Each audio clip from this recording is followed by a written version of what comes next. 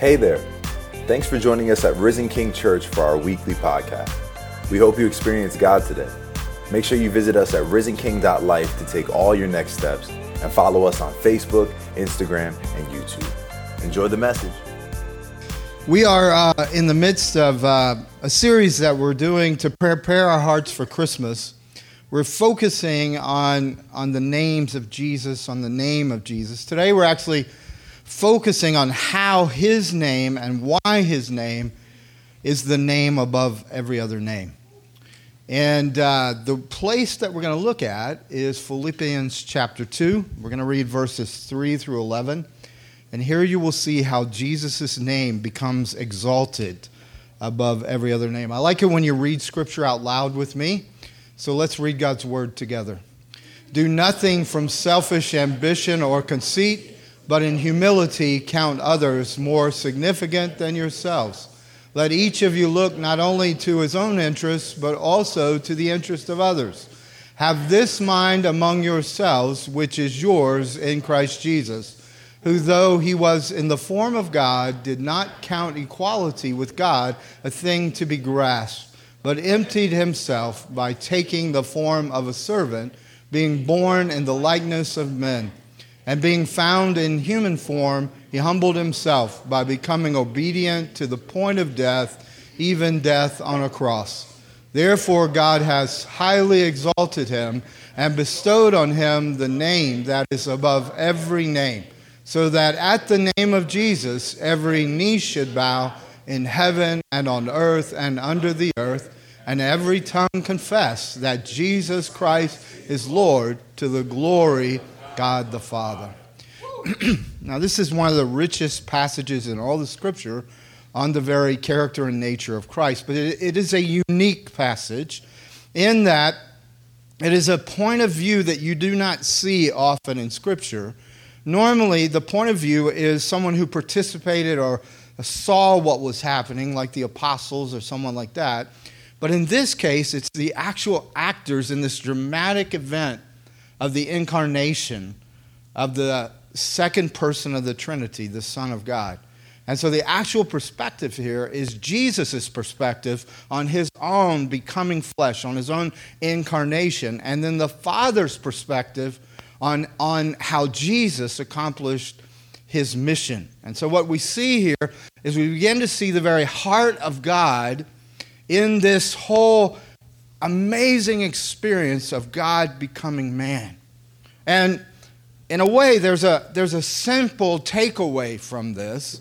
And the takeaway is this, is Paul says, you should have the same mind as the Lord Jesus Christ.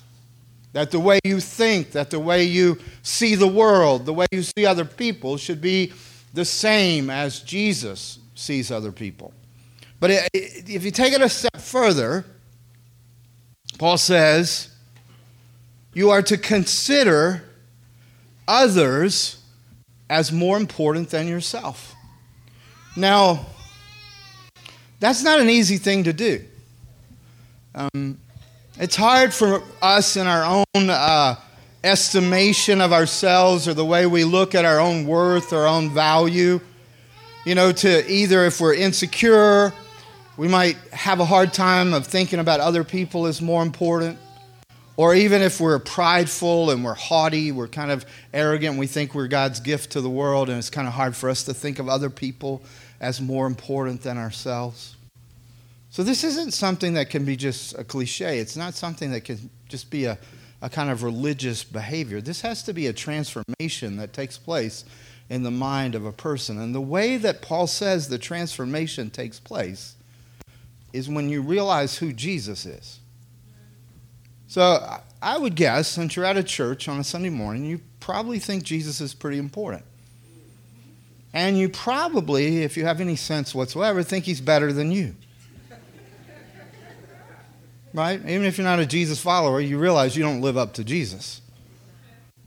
But here in this passage, it says this Jesus, who's better than you, who is the Son of God, considered you more important than himself.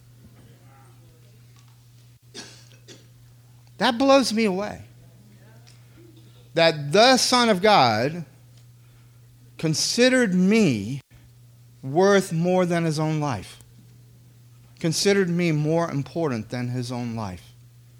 And what I'm trying to get across to you, because this scripture is for every one of you, is the mindset of Jesus is that you were more important than he was to himself. Your life was more important to him than his own life. I'm not sure anybody else can give you that rock solid kind of sense that you have worth, you have valuable, that you're lovable, except when you realize that the very Son of God said, you are more important to me than I am to myself. Now, it becomes even more special as you realize what he reveals about himself. And this passage says that Jesus isn't just a moral teacher. He's not just a good example. That Jesus said, I am God. That Jesus in his very nature, in his very essence, was God. As a matter of fact, Paul uses a Greek term called morphe. And I know it's Sunday morning and probably don't want Greek class, but you're going to get it anyway. And so the idea here of form is actually essence or nature. So in other words, Jesus is the very substance of God. Everything that was true and is true of God is true of Jesus. Every characteristic, every attribute. In other words, the Son of God, the eternal Son of God, was and is all-powerful, all-knowing, everywhere at once. He has all wisdom. He's always the same. He doesn't change. He's not fickle. He has every characteristic and every attribute of God. In his very being, Jesus is God. And when you grasp that, you realize the very God of very God thinks you're more important than himself. This isn't just some religious fanatic. This is your creator. This is your sustainer. This is your Savior who says you and your life were more important to me than my own life. That's a pretty amazing thing. Most of us struggle with security. We struggle with identity. We struggle with the sense of worth when life doesn't go the way we want it to go. If you are a follower of Jesus Christ, if you've been born of his Spirit, even in your worst moments, you are loved and you have worth that cannot be taken away by your circumstances or other people. It says here, being God, he didn't need to hold on to his deity, and he didn't need to flaunt it, and he didn't need to rely on it to become the person that we needed him to become so that he could become our Savior. He didn't grasp it. He didn't hold on to it. In other words, he didn't come into this world aspiring to be deity. He didn't come in this world trying to work up into being divine. He was and is deity, but he let the status of his deity go. You must understand this. You could not have a Savior who is just a deity. You had to have somebody who could live your life and live it perfectly. You had to have somebody who could die your death and die it substitutionally. You had to have somebody who death could not hold in death, who would then rise again from the dead so that you also would rise from the dead, and who would be seated at the right hand of the Father where you also are seated with Christ. Deity could not do that because deity did not mess this world up. It was humanity that messed this world up, and so a human had to take our place. So he was willing to come to this earth, not in the robes of glory, but in a servant's form. He was not in any way some demigod or some semigod. He was equal to the Father in substance and being, and yet, in order for your sake and my sake, he willingly submitted himself to the Father's will. He subordinated, said, I do nothing of my own initiative. I only do what I see the Father doing. See, this passage, and I think this is really an essential aspect of understanding the biblical revelation of God, is this passage makes really clear that Jesus considered himself to be God, and he was always professing himself to be God. The reason I say that is because many commentators and different ones will say this was made up by the Christian church later. But this passage of Scripture that you and I just read was written only 20 years after the cross. And from verses 6 through 11, Paul is quoting what is at least a poem, could be a confession, might even be a hymn, but what we know is this: it was something that was worshipped, was a form and a part of worship in the early church from the beginning. So the church recognized, this hymn recognizes that Jesus is God from the very beginning. That this was essential to our understanding of Christianity. As a matter of fact, they are saying they got the idea from Jesus, not from the church.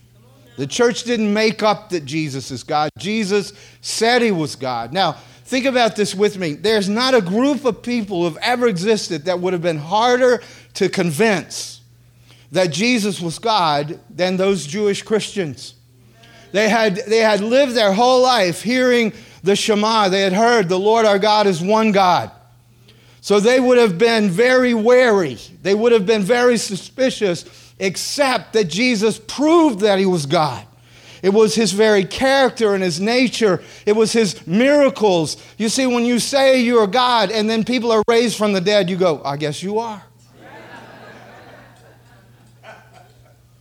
If you say you're God in the blind sea, you go, okay.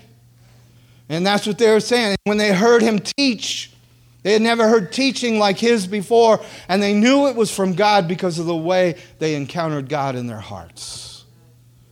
The one who says you're worth everything to him, the one who considers you more important than himself, is the eternal God.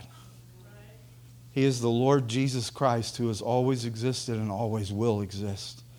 But he loved you so much that he said, you matter more to me than my life. Please let that come in today. Let that be a realization today. Whatever it is you're going through, any dark spot in your life, whether it's on the mountain as we sang, or the mountains in your way, he considered you more important than his own life. That is an awesome thing, isn't it? When you realize this. And so the scripture says, then the way that you and I should look at one another is that we should consider each other as more important than ourselves. He's saying not just, Paul's not saying here, just have a nice attitude about people. He's actually saying here that there is in your life, if you're a believer, if you've been born of the Spirit of God, there is in your life a new source of thinking. There's a new source of power. There's a new source of holiness and righteousness in you. One that you draw upon, not one you attain to. Look, you are a complex being. I've asked your wife and she said so. You have a spiritual dimension. But the best way to understand your spiritual dimension is to first start with what all of us start off with. We all start off with a soul. The soul is how you think, your mind, how you feel, your heart, how you choose, your will. And the way that those are uniquely wired within you is your personality. I mean, haven't you heard no one thinks like you? You know?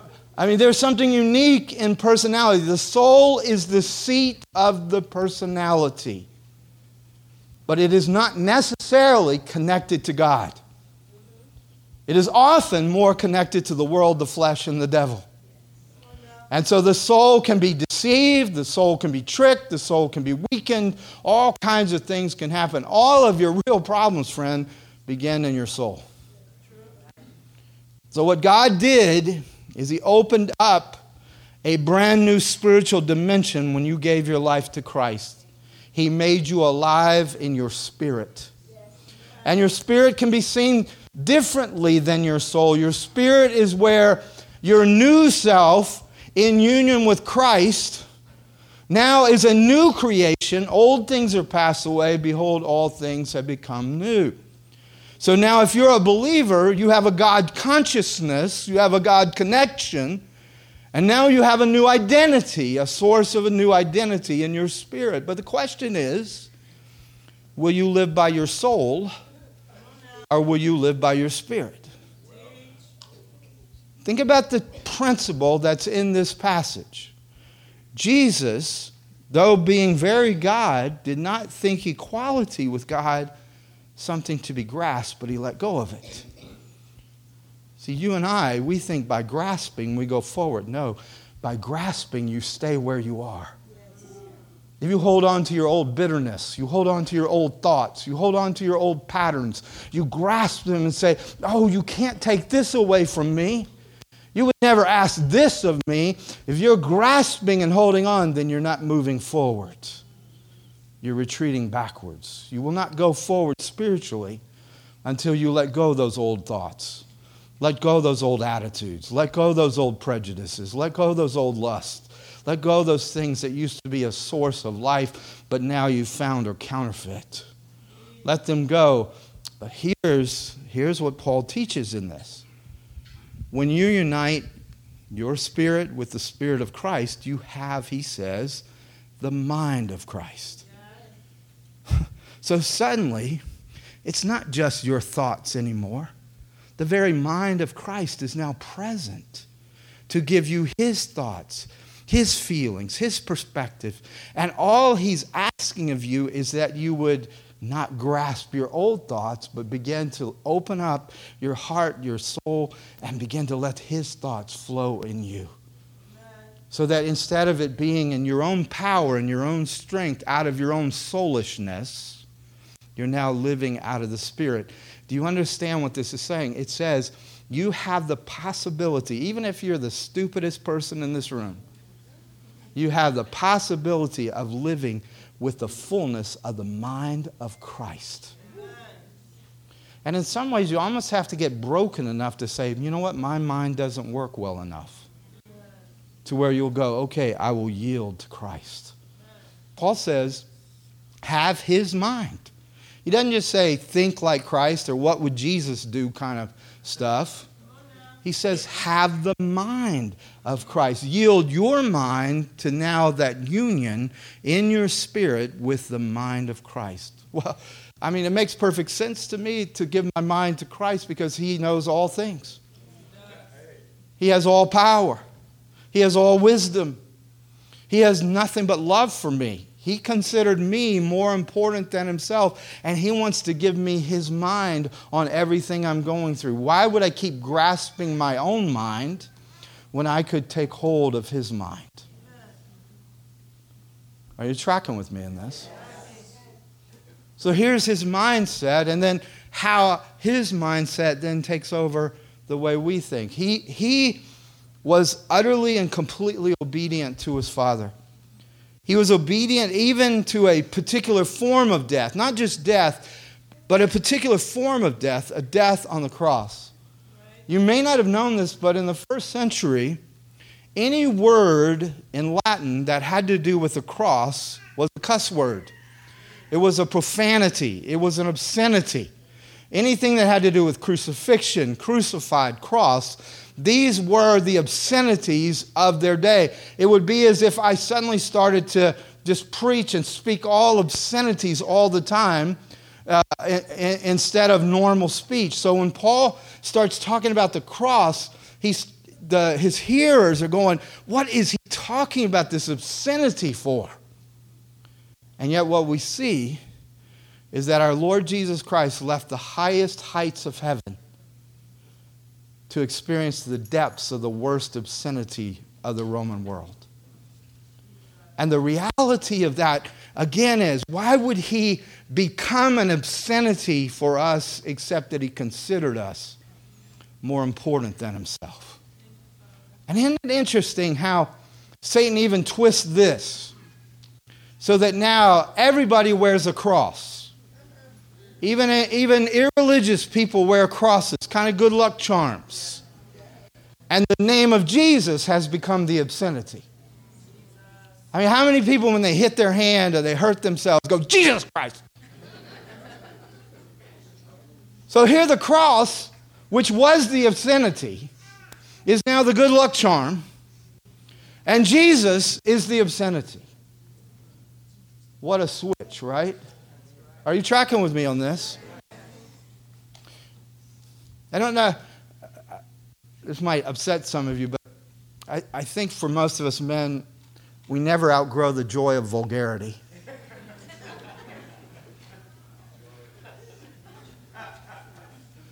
I've often been, even in the pulpit, been told that I use words I shouldn't use. One lady one time gave me a list.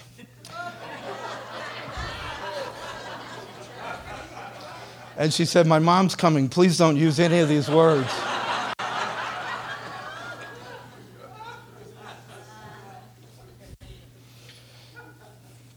But I have to tell you that it breaks my heart when people use Jesus as a cuss word. I can handle almost anything else, but when someone takes the name of the one who considered me so important that he would become an obscenity for me, and he's used because you hurt your finger or because somebody cut you off in traffic,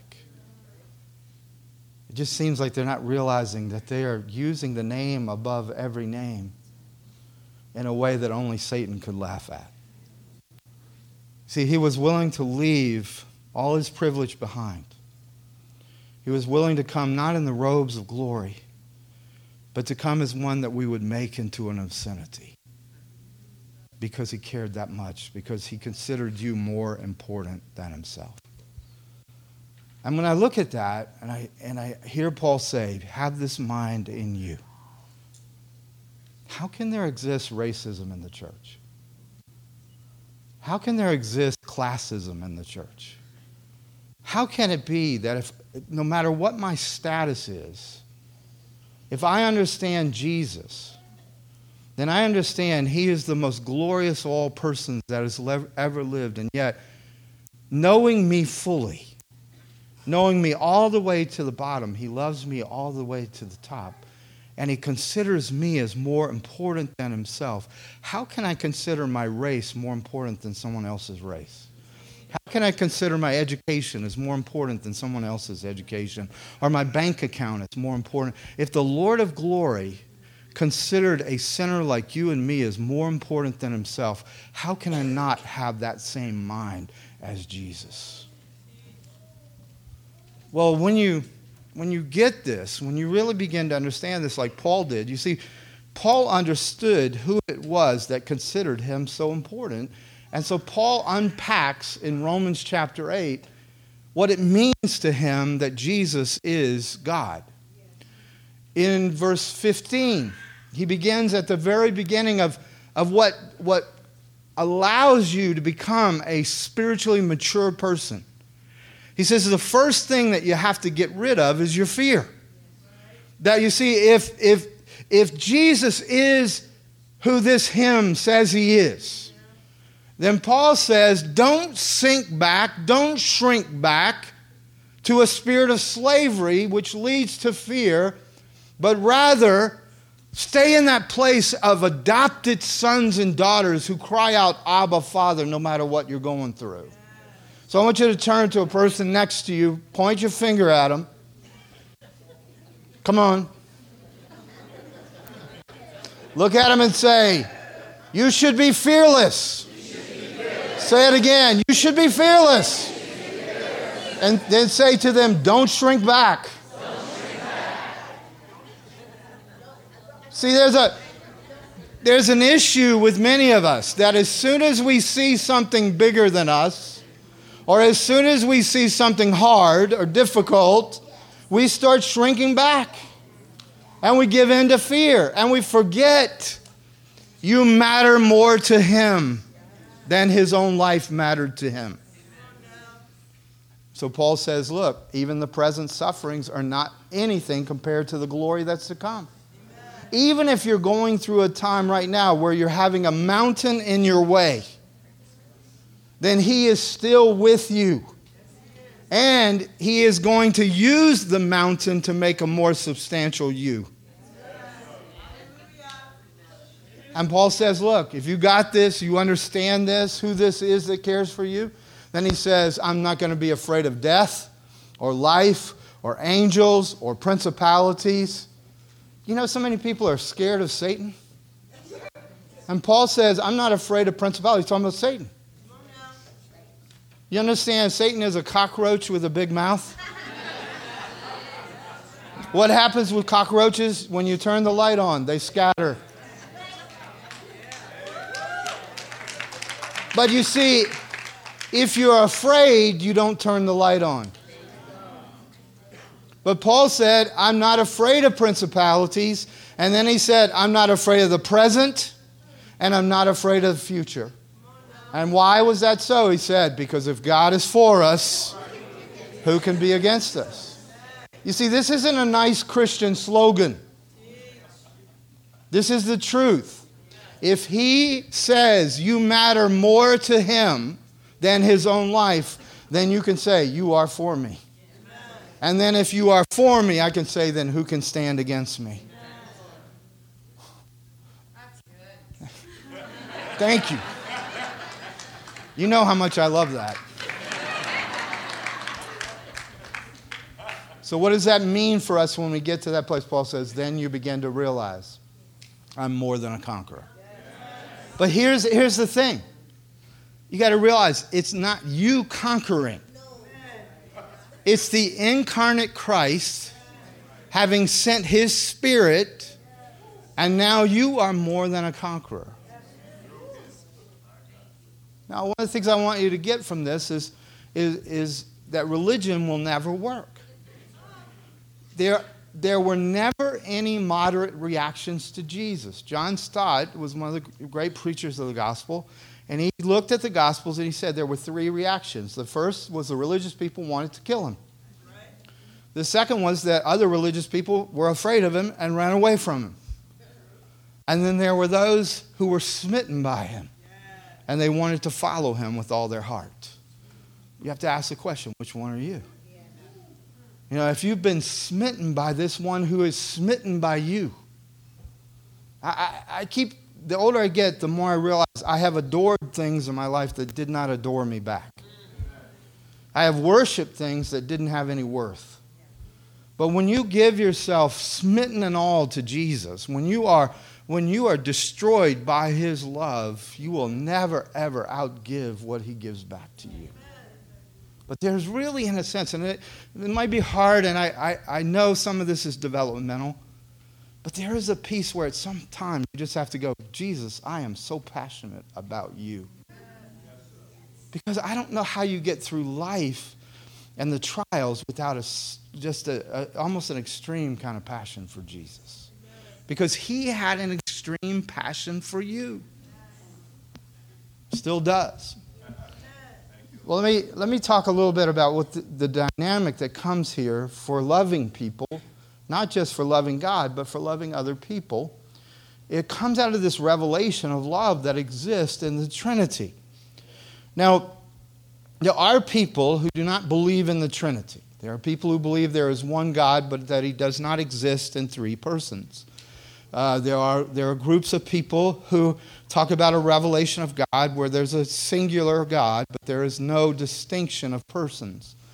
The biblical teaching of God in the revelation of God himself is that he has always existed in three persons: Father, Son, and Holy Spirit.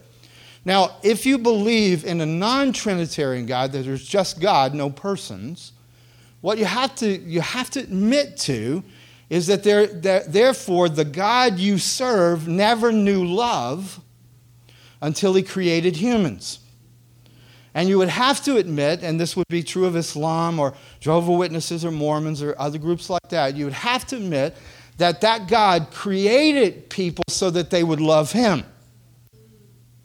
But when you have a Trinitarian view of God, that God is a unity, there's only one God, but that this God has always eternally existed in these three persons, then you realize that the biblical God has always lived in relationship, that he has always lived in community, And that what binds the three together is the love that they have for one another. The Father loves the Son loves the Father. The Spirit is the personalized expression of that love between the two of them. And so instead of creating us so that we would love Him, He created us so that He would love us. He didn't need to experience love. He needed to give love. And so you see, when you come to Christ, the invitation isn't just to escape hell. The invitation is to join the Trinity of love. For you to be right in the inner circle, right in the midst of it. Again, I cannot say it enough. It blows me away. He considered you more important than His own life. Very few people have considered us more important than their own life. So, if we understand the love of God and the mind of God to love us in this way, not to take love from us, but to give love to us, it changes the way we love one another. In other words, instead of the source of my love being you loving me, the source of my love is the Trinity, which has eternal and unconditional love for me. And then I have something to give to you. But here's the problem so many of us have is that we only really feel important when people are receiving or affirming that we love them or that we're meeting their needs. So there is this thing where it's really hard to receive for many of us, where we have kind of a broken trust mechanism. When you receive, you have to trust, you have to be vulnerable. When you give, you stay in control. I'm in control of what I give. I'm not in control of what I receive, and that feels a lot more dangerous, a lot more hurtful perhaps. And so what happens is we'll say we're loving you in the love of Jesus, but the test is, what happens when I love you and I give to you, but you don't respond the way I want you to? Well, my response to your response will tell if it was really the love of Jesus or if it was just me trying to get, my purpose or my worth or my value. Now, I don't know about you, but I grew up in an utterly dysfunctional family. And giving was a mess. Nothing was ever without strings attached. And I can tell you that what really excited people in my family is if in July you were still talking about the Christmas presents. Oh, it's just what I always wanted. Oh, thank you so much. Kind of thing. Because you had to go over the top. You couldn't just go, oh, thanks, that's nice. What, you don't like it? Oh, it's great. It's awesome. And it wasn't. Particularly, I had this one aunt who always gave me the most embarrassing presents, and you had to wear them. And Mom would say, go thank your aunt. I don't want to. I want to tell her to never do it again. Kind of a thing. And you realize that a lot of times the receiving and the giving is really where it's painful. It's where the hurt has happened. It's where the trust has broken down. So when you can actually give, and it's about that person, then you're demonstrating a dynamic that you have changed sources where your love is from God, and you're a warehouse, not a factory. And you're distributing and giving that love. And how they respond is up to them. Because you're doing what God has asked you to do. It's a completely different dynamic. Listen to me on this. Most of us, when we come into the love of Christ, we have very small opening for Him to meet. But He keeps meeting it and meeting it. And what happens is when you allow that love to come in, the opening gets bigger and bigger, and you start to see that even the hard times, they're examples of His love in everything that's ever happened in your life. And eventually you begin to realize that you can count it as love. And when you can count something as love, your heart is restored and your trust is renewed. And you grow as a person. And you're able to really live as more than a conqueror because love is beginning to chase the fear away. have this mind that is in Christ Jesus. So what do we do when we fail? We go right back to the love. Every time you fall down, every time you do what you don't want to do, or you do things you know you shouldn't have done, whatever it is, you go back to that love of the one who says, I knew exactly what I was getting into when I got into a relationship with you.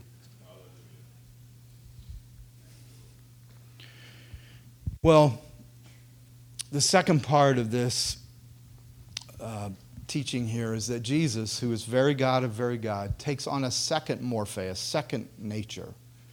He didn't stop being God, but he takes on the fullness of our humanity. He becomes, who is fully God, becomes fully human. And this is one of the most amazing things to me of how important God felt like the material world and your physical body is. In most religions, the physical is seen as either temporary or evil. But God said it's neither temporary nor is it evil. And how does he show this? Well, at Christmas, God took on a body. And at Easter, God redeemed a body. So you begin to realize that if you're just religious, then the physical tends to make you feel uncomfortable. You want to kind of only focus on the spiritual and not talk about the physical, or not think about the physical, or to see the physical in some kind of evil way. And then if you're secular, if you're kind of an irreligious person, then the physical becomes everything. It becomes worshipped. It becomes that the only value that matters is pleasure and fulfillment and happiness and all these things. So if you contrast, in a sense, the biblical view of sex, which is a physical and spiritual act, if you contrast that to the religious view and the secular view, it's very interesting. So the biblical view of sexuality is this: that when you unite your body to another person's body, you're not just uniting physically, you're uniting spiritually. That your soul is uniting with their soul. And so in the Bible, the idea is that sex is beautiful but dangerous.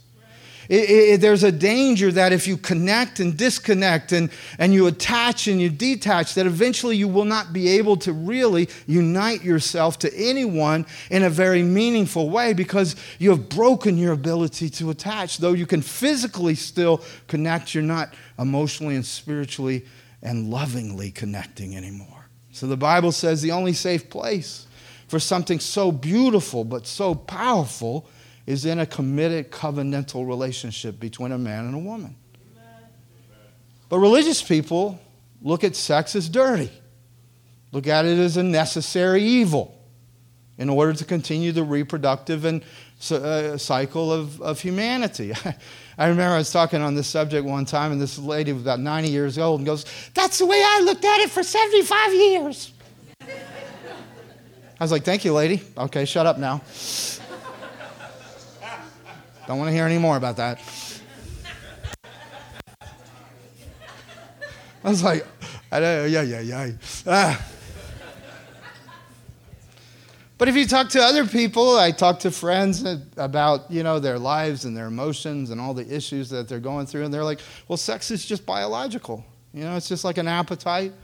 You just have preferences, like a cheeseburger or like Italian and Chinese, or you just make different, you see. But the problem is, if all it is an appetite to be satisfied, if that's all it is, why does it break your heart when someone breaks your heart?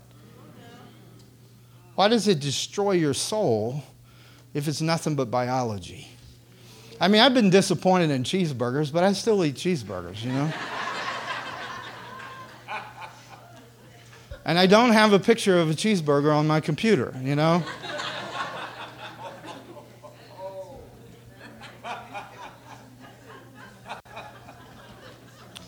Are these nervous laughters that I'm having here? Some of you do have cheeseburgers on your computer, huh? See, we've struggled somewhat because we've allowed religion to define physical. Or we've allowed the secular to define the physical instead of our Creator defining the physical for us. And our Creator says both the physical and the spiritual are good. Amen. Guess what? Even in heaven, there's a physical reality. Yeah. I love this. We're going to eat and drink together in heaven. The consummation of all things, when the bride comes together with the bridegroom, is going to be a feast of incredible food and drink. I guarantee you, no calories, no. But yet, everything you've ever enjoyed here is a minute portion of the joy you will have in what you drink and eat there. But not only that, it says we'll sing and we'll dance. Some of us, it will be the first time we dance right. I don't know. Maybe I'll get some rhythm. You see, what we see is God didn't say it is bad. He said it needs to be redeemed. And so heaven, these realities of physical and spiritual realities come together in perfect balance and harmony. I want you to understand what this teaches us about God. Please hear me. Our God is very sympathetic. Our God knows exactly the depths of despair, hopelessness, sinfulness. He knows every single emotion, and He goes right down into that emotion with you. But you see, if God were only sympathetic, then all He could do was just say, oh, I'm so sorry you're having to go through this. But our God is both sympathetic and empathetic, which means not only does He have sympathy and know and can feel with you, but rather He also has a strategy to take you to the heights. You see, I don't just want somebody who can sit with me and say, that's okay, you're going to be okay, and they have no idea how I'm going to be okay. Our God is a God who can feel exactly what you're feeling, but can tell you the path to get from where you are to the heights that you were destined for. There isn't a single sorrow of yours that He will ever waste, because He Himself was a man of sorrows and acquainted with grief. And He knows how to take you from the cross to the resurrection. And so that's why Paul keeps saying, if God is for us, who can be against us? Are you tracking with me today? So, the word of our God tells us something about the Father's perspective on Jesus' mission and work. See, Jesus, being fully God, chose instead to willingly lay aside His powers and His presence as a deity. And He emptied Himself in such a way that He came in the lowest form that He could possibly come. As a matter of fact, Paul says He came as nothing. This is pretty amazing, because some of you, I can feel it, some of you have wrestled with thoughts. I am nothing. I am nobody. I have no power. I have no choice. All of those kind of nothingness conversations that go on in our head. Do you understand? This word is for you because the Lord Jesus Christ was willing to be nothing. He was willing to do His mission as nothing. Because, see, what He trusted wasn't His deity. What He trusted was His Spirit-filled humanity. He didn't look at His own personality. He didn't look at His own talents. He looked and said, I will only do what the Father's doing. I will only do what the Father's saying.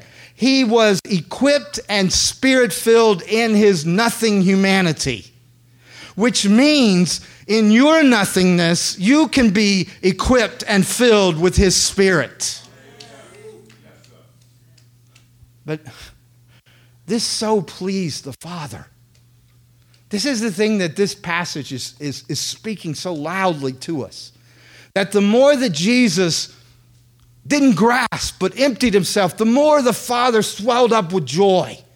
The more the Father swelled up with love for Him. Do you know, it isn't normal, it isn't usual at a baptism that the Father thunders, "This is my beloved Son in whom I am well pleased." He couldn't even keep quiet. I don't know if you grew up with hymns. I grew up with a hymn. There's one I've always loved. And the chorus of it goes something like this. My Jesus, I love thee. If ever I love thee, my Jesus is now.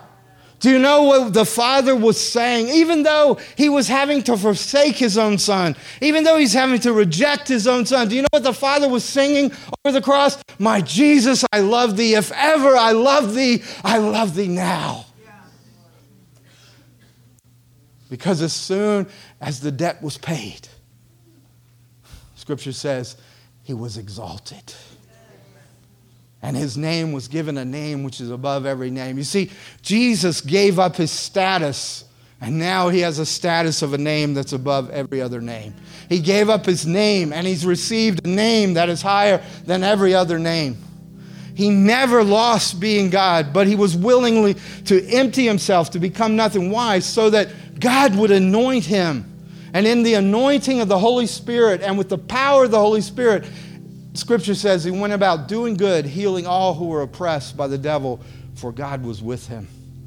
I think that many of us in this room have such low expectations of what God will do with our lives. But Jesus, who said, I became nothing, healed the sick, set the captives free, resurrected the dead. And he said, this same Spirit that anointed me is the Spirit that I've sent on you. And you cannot say anymore, I'm nothing, it'll never work for me. Jesus became nothing, and he changed the whole world. You can be nothing, but if you'll be anointed by the Spirit, if you'll be empowered by the Spirit, if you'll be filled with the Spirit, your destiny is secure. Will you stand with me?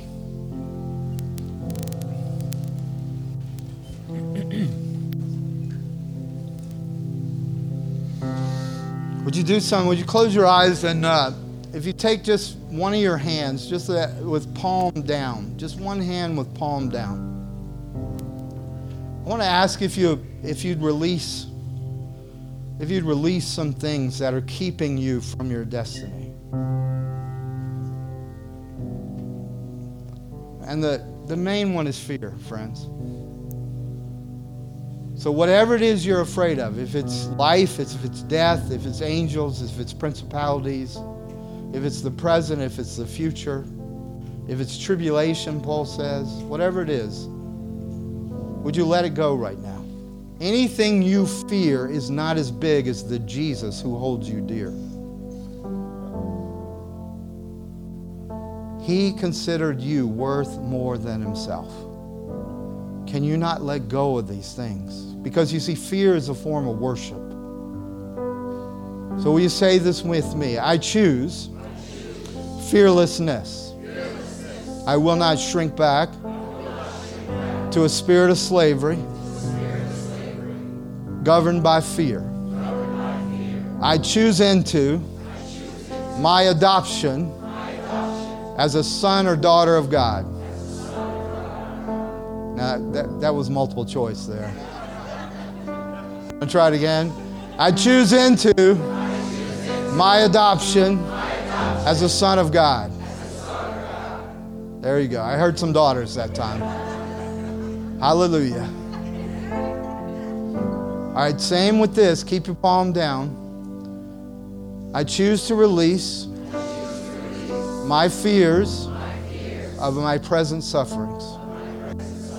And I declare that neither death nor life, principalities or powers, angels or demons, the present or the future, is going to keep me in fear. I am more than a conqueror. I am more than a conqueror in Christ Jesus. Now here's what I'd like you to do is to make a fist. Hold on, take hold of that adoption, take hold of that identity that comes from your spirit, not your soul. You have to let it into your soul, let it into your mind. It's the mind of Christ for you. But take it like a fist now and say with me, if God is for me, who can be against me? Say it again, if God is for me, who can be against me? You see, we're in fighting position now.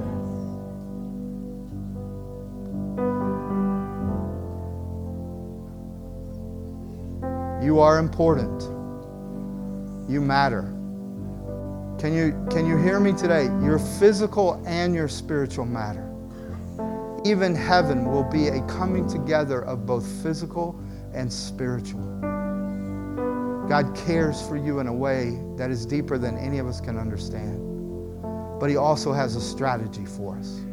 He's not just sympathetic, he's empathetic. He has a way. Will you receive today? I'm not making it so. It is so.